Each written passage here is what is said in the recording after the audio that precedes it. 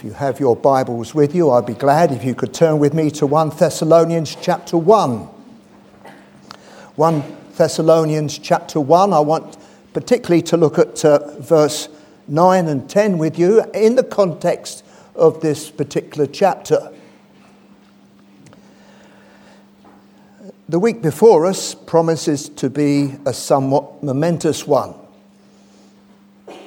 as the general election beckons us on Thursday. Well, the last time a general election was held in December was on the 6th of December 1923. Interestingly, 96 years ago. I have to confess to being really disappointed with the general election campaign. I'm not making a political point here. I'm simply saying it has been discouraging with respect to the level of debate, the rancour and the general tenor of the campaign. But often news today is depressing, isn't it, and discouraging. 2 weeks ago in London Bridge, it's a terrorist outrage where 2 Cambridge graduates were killed by the one they sought to help. And he himself was killed. How sad, how very sad it is. We see events of the day and age in which we live, both domestic and international, and they cannot but be concerning to us all if we're believing people. We see civil wars unabating, bloodshed. How sad it is. Many issues concern us, particularly in this country. I have in mind particularly those trends in education today. What a burden this must be for the Christian teacher. And no doubt there are some here present and you know exactly what I'm talking about. The pressure and the stress which you are under deserves our prayerful support, and we ask for God's help for you as you labour in the public sphere with all these pressures and tensions. And then again, there are trends happening in society today which really concern us. In July, I think this year, a doctor was sacked from the Department of Work and Pensions, a Christian, because he had before him professionally a 6'3" man with a great beard who insisted that the doctor call him madam. He refused and got the sack for that. Well, in the light of all these negative things that are happening, it's not a fitting response for any believer to wring their hands in despair. Yes, we could say that the state of the UK is as dark as it ever has been. But then again, the New Testament saw an emerging church in the Acts of the Apostles in a similar dark situation, faced with a monolithic Rome. We find ourselves confronted with a monolithic, secular, humanistic culture. We feel ourselves intimidated by this. What are we to do? Are we retreat? Are we to wring our hands in despair? And the answer is no. No, we do not, my friends. Is there grounds for pessimism as we consider the Word of God? No, there's not. And I want to instill in us this evening, myself included, because I'm included here, a sense of confidence in God and in the gospel. So that is my burden, really, this evening to share with you this theme, which I hope we will consider together. Hope for a weary day. Hope for a weary day. Here in 1 Thessalonians chapter 1 and verse 9. For they themselves declare concerning us what manner of entry we had to you, and how you turned to God from idols to serve the living and true God, and to wait for his Son from heaven, whom he raised from the dead, even Jesus, who delivers us from the wrath to come. The purpose of the apostle writing to the Thessalonians was to encourage them. Some had gone a bit negative with regard to the gospel. Some had forgotten of the event, the second coming of Jesus, and he writes to encourage them and to strengthen them in the gospel. And there was a great deal of love and affection for this church. Look with me at chapter 2 and verse 19. For what is our hope or joy or crown or rejoicing? Is it not even you? In the presence of our Lord Jesus Christ at his coming? For you are our glory and joy. What a wonderful sentiment to express to his beloved brethren there in Thessalonica. So this is a very assuring and positive letter. It's worthy of our study. He's encouraged by them. He urges them not to be distracted by the culture and hostility towards them, as we feel it today, don't we? It's not as if the Christian church is viewed with a kind of benign neutrality today.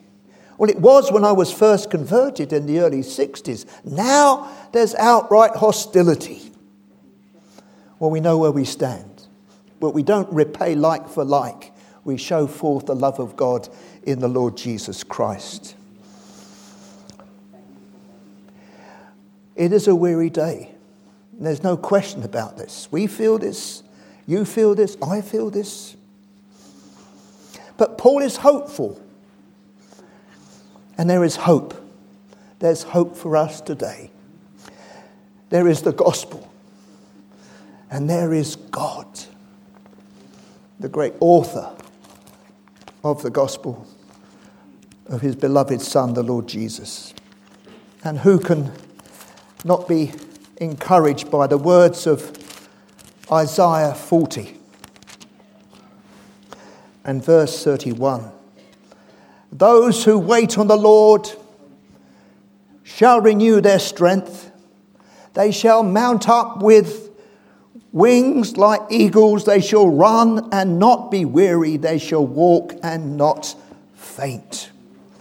Oh, my friends, there's much to be encouraged by and in our Saviour Jesus and the glorious gospel of his grace.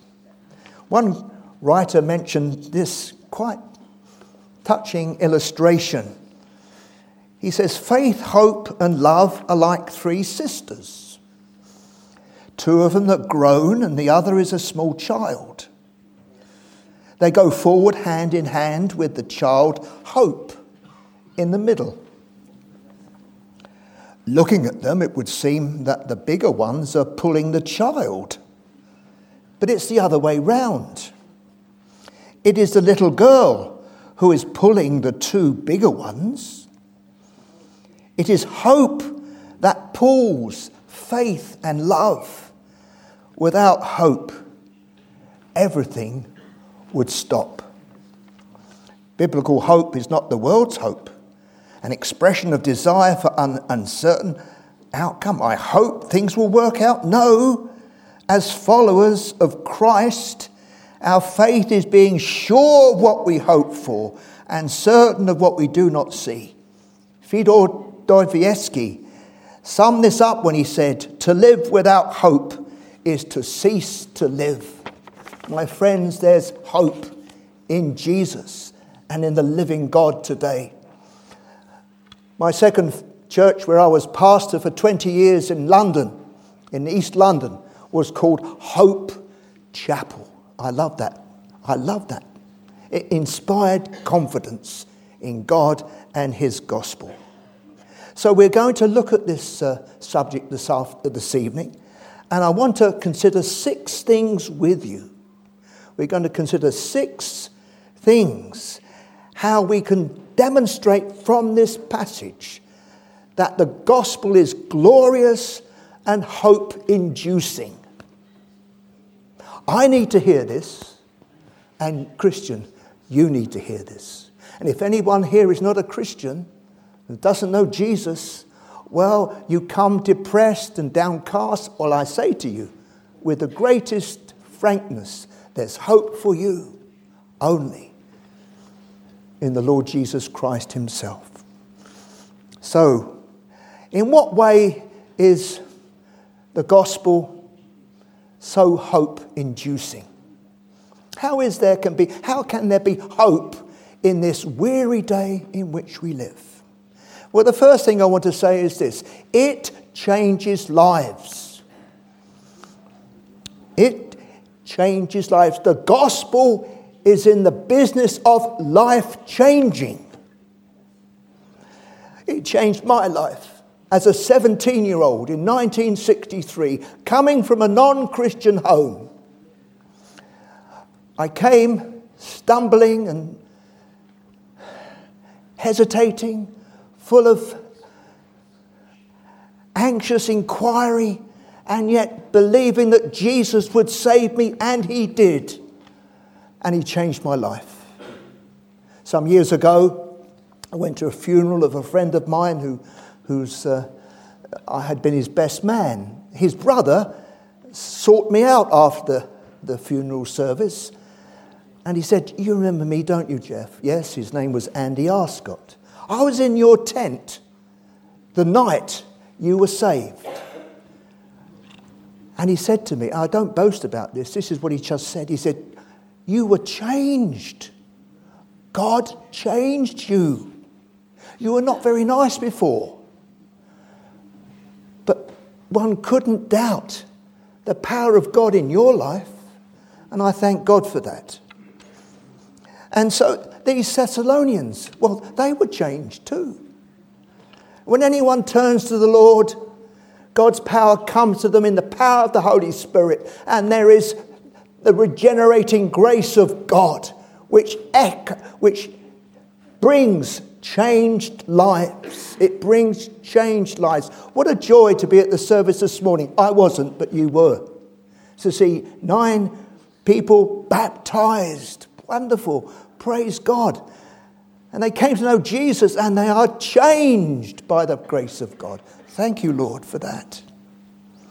And how can we tell that these Thessalonians were saved? Well, the Bible tells us. They tells us what manner of entry he had to you and how you turned to God from idols. And they didn't just turn to God from idols. Something happened to serve the living God. They were changed by the mighty power of God. And see what happened within them. If you look at verse 3, it's so touching, this. Paul gives thanks to them, thanks to God for them, and says, "We remember you in our prayers, remembering without ceasing," this threefold description of them: your work of faith, labour of love, and patience of hope in our Lord Jesus Christ. Beforehand, they didn't bother with God. They weren't concerned for him. They didn't love anyone but themselves. They certainly weren't patient, but something had happened. They had turned to God from idols to serve the living and the true God. What a wonderful thing to be able to say amen to that in my experience and in your experience, my friends. And there may be some here, actually, and you haven't yet turned to God from idols. Now, you may say, this is an insulting comment the preacher's made. Me? An idol worshipper? Well, my friends, if God is not number one in your life, yes, that's what you are, because self is on the throne of your life and it must be dethroned. Well, we can say idolatry can be a love of money. It can be a love of material things. It can be an inordinate love of children, love of power, the love of likes on Facebook. Supremely, it's often this. It is the love of self. But something happened to these Thessalonians. God had come with mighty power. They turned to God from idols. How did that happen? How did that happen to them? How did this happen to me all those years ago as a young teenager in the early 60s? How did it happen to you, Christian? Well, verse 5 tells us, doesn't it? Our gospel did not come to you in word only. It was important that it came in word. But there's also, it came in power and in the Holy Spirit and in much assurance. How thankful we should be that God is still doing that today in the hearts of sinners. So here is why there's hope aplenty in this weary day. The gospel changes lives. And the second thing why there's hope in this weary day is the gospel displays the love of God. The gospel shows us the love of the Lord Jesus Christ and the beauty and the glory of God in his sacrificial death upon the cross and glorious resurrection. It tells us that we are wrong and he is right. And all who turn to God and say, yes, Lord, I turn to you, there is the promise of the gospel. He will receive them. He will bring them to know the loving Lord. It brings deep conviction. It brings joy in the Holy Spirit. Do you know something of that personally? I want to ask you this, my friends.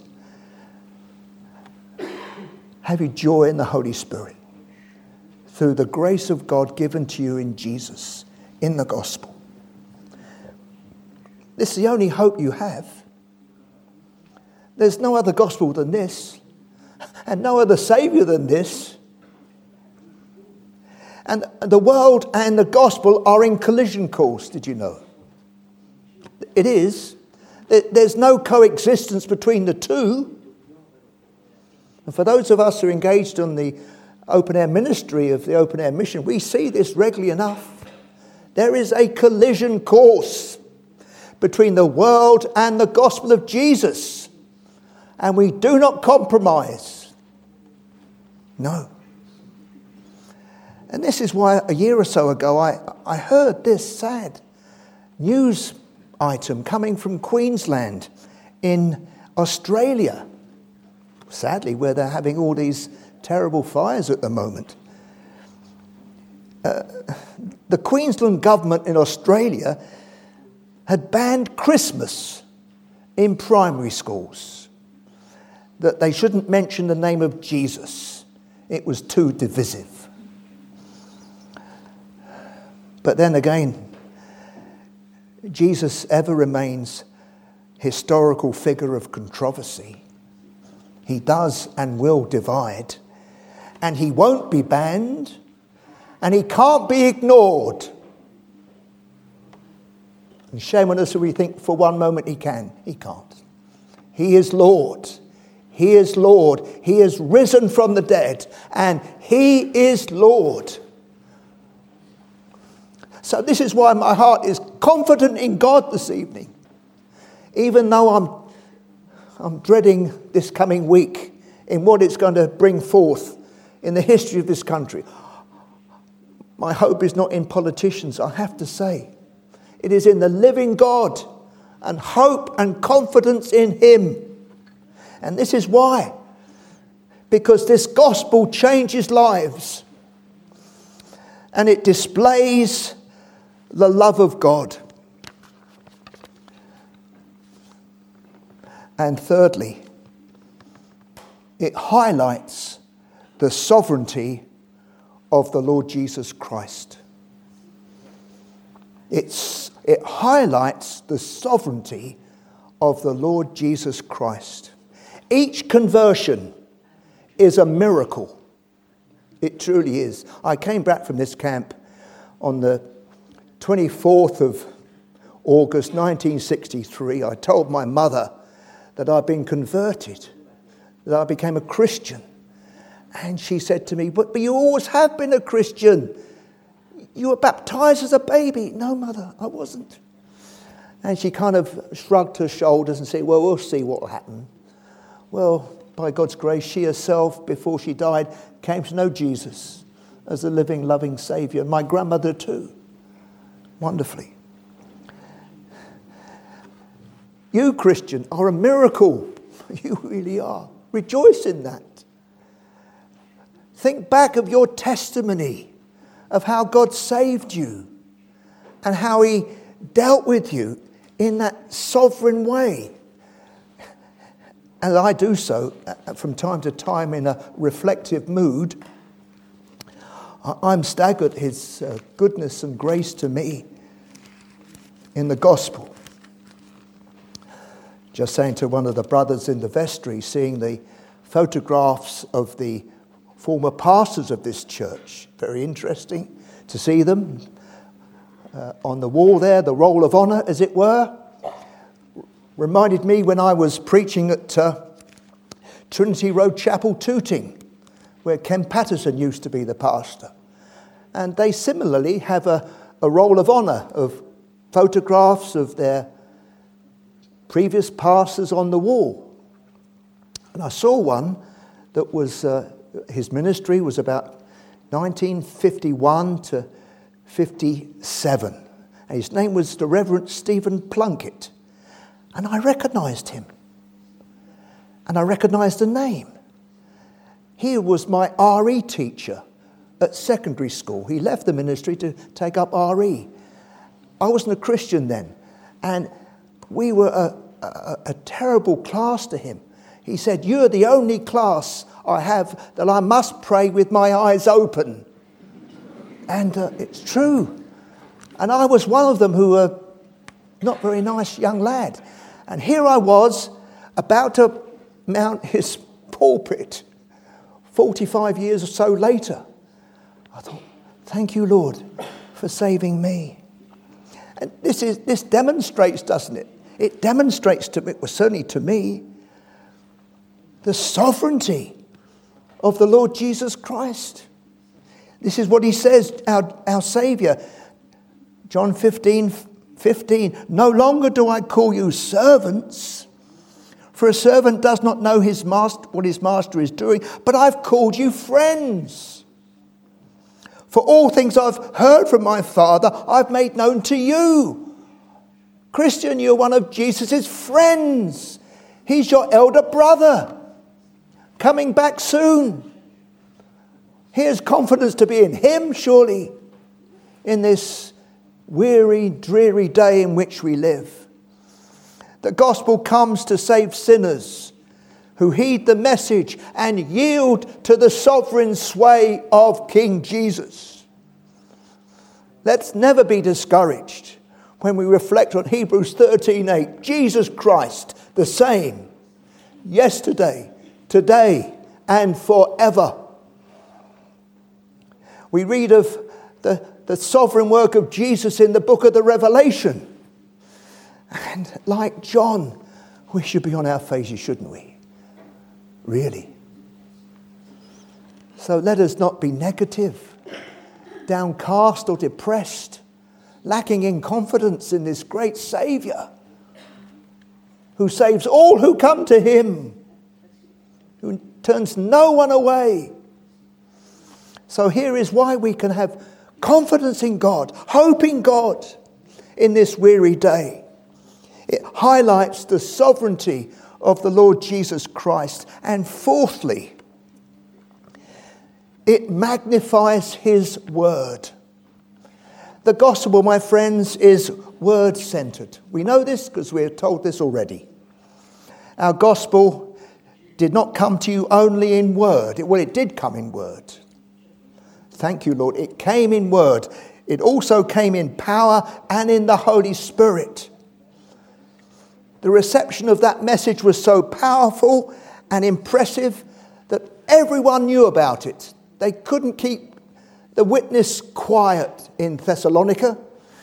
Verse 8, for from you the word of the Lord has sounded forth, not only in Macedonia and Achaia, but also in every place. Your faith towards God has gone out. News has spread. So that we do not need to say anything. You are our advert. It was amazing. Here it was, where no technology was available. And those who received it passed it on. And thus the message was magnified. And it's made its appeal compelling with transformed lives behind it. Now, this is a great need today, that we have this confidence in God and we pass the message on as he enables us. Now, the sport of athletics has a variety of different disciplines. Track and field. One important discipline, of course, is the relay race, whether 100 meters, 200 or 400 meters. What is most important in that those disciplines of the relay race is that you pass the baton on and you don't drop it. Here you can have 3 legs of the 4-leg race and you're winning, and you drop the relay baton, you've lost. Today, my friends, in the gospel, old folks like me are trying to pass on the baton. So young people, take it from me, please. Take it from me. Take it from me and share the good news of Jesus to those with whom you work and those with whom you study. How important this is, my friends. The message of the gospel passed on from one to another. Where would I be if no one shared with me the gospel of Jesus? I wouldn't be here. Where would you be, Christian, if no one passed on the gospel to you? Where would you be? Nowhere. If a Sunday school teacher didn't actually share with you privately what was on her heart, what was on his heart 40, 50 years ago, and it touched you. Where would you be apart from that fellow student when you were at college 40 years ago, taking you to a CU meeting? Where would you be if he hadn't done that, she hadn't done that? What about your Christian parents who shared with you, and you were a recalcitrant youngster like I was, resisting, but they prayed for you and prayed for you and prayed for you, and eventually, by God's grace, his Holy Spirit came and melted your heart. Where would you be if it wasn't for them, my friend? Where would you be? Where would I be?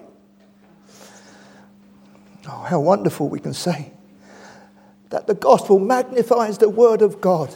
And in these 9 folks who were baptized this morning, each of them have a testimony. And the word of God is going to be, I trust, magnified in their lives. And they can be passers on of the glorious gospel to their own friends and neighbours and colleagues. So this is why I'm full of confidence today. Not in myself, but in the Lord and in his word and in his grace and in his gospel. Here, fifthly, why is this message so hope-inducing in this world, this weary day in which we live? Well, the fifth thing it says is this, I believe. It humbles man. It humbles man. I've been looking to see on the various political broadcasts I've heard and seen any hint of humility. Not a bit of it. Tell me if I'm being cynical this evening, but that's just how it is. These words here in 1 Thessalonians 1 are the polar opposite of the ways of the world. The word that typifies the outlook is advertise and spin. I remember seeing a billboard some years ago advertising some clothing, young people's clothing. And the strap line was this: looking good is not only important, it's essential. It's essential. I'm walking back to my manse from the church at Highbury, passing a hairdressing saloon. I saw this strap line: here is your new place of worship.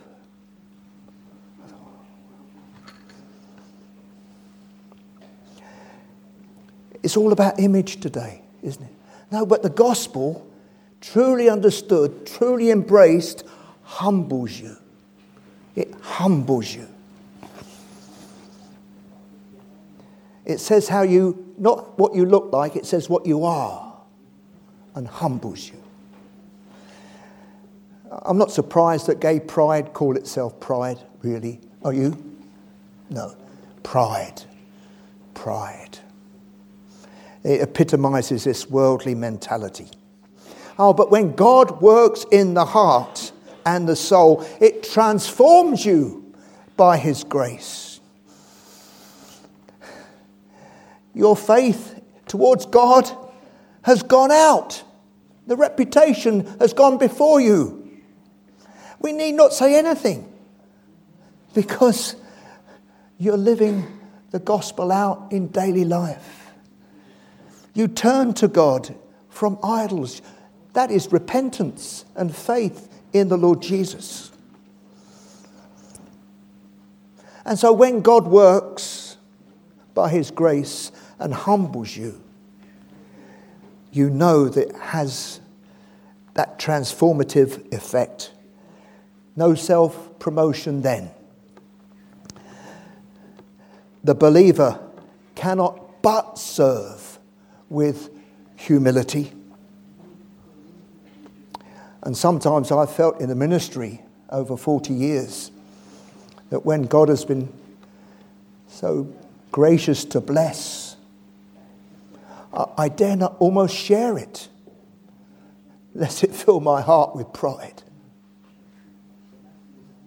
So I come on to our sixth point, really, considering how this wonderful gospel message is hope-inducing in this weary day. The sixth thing and the last thing is this: it points to final redemption. Oh, this is a wonderful verse, verse 10. It tells how you've turned to God from idols to serve the living God. And then what? Well, it goes on to say, and to wait for his Son from heaven, whom he raised from the dead, even Jesus, who delivers us from the wrath to come. Oh. Now, does that bring you confidence, brother? Does that bring you confidence, sister? Not in yourself, but in him. Because he is working to his agenda. Not to the politicians of this country, but to his agenda. Oh, to wait for his Son from heaven, Jesus, who delivers us from the wrath to come. It's coming. There is a day, and it's been appointed, and only the Father in heaven knows it, but it is coming, and Jesus is coming. And only Jesus rescues before that day. And how important that he rescues you, unsaved friend. He is the gospel ark. Are you in? Are you trusting alone in the Saviour's finished work? Are you in? My friends, you can't be half in and half out. You're wholly in, or you're not in at all. And when you're in, you're not there with two fingers crossed behind your back saying, well, if it doesn't work out, I'll leave. No, there's no leaving. No leaving whatsoever. And when you're in and the flood comes, you are safe by the grace and mercy of God. But if you're not in, my friends, if you're not in, imagine this, swept away to judgment. So don't leave it unsettled. Don't leave it. If you feel unsettled in your mind about this, seek God until you find him. Come off the fence and settle this today. What a verse this is. To wait for his Son from heaven, whom he raised from the dead, even Jesus, who delivers us from the wrath to come.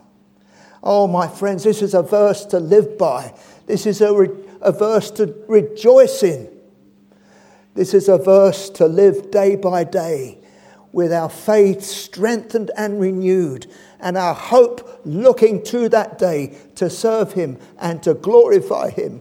And I say, Lord, prosper that day and bring it forward to us, please, and help us live for you, to your glory and to your praise.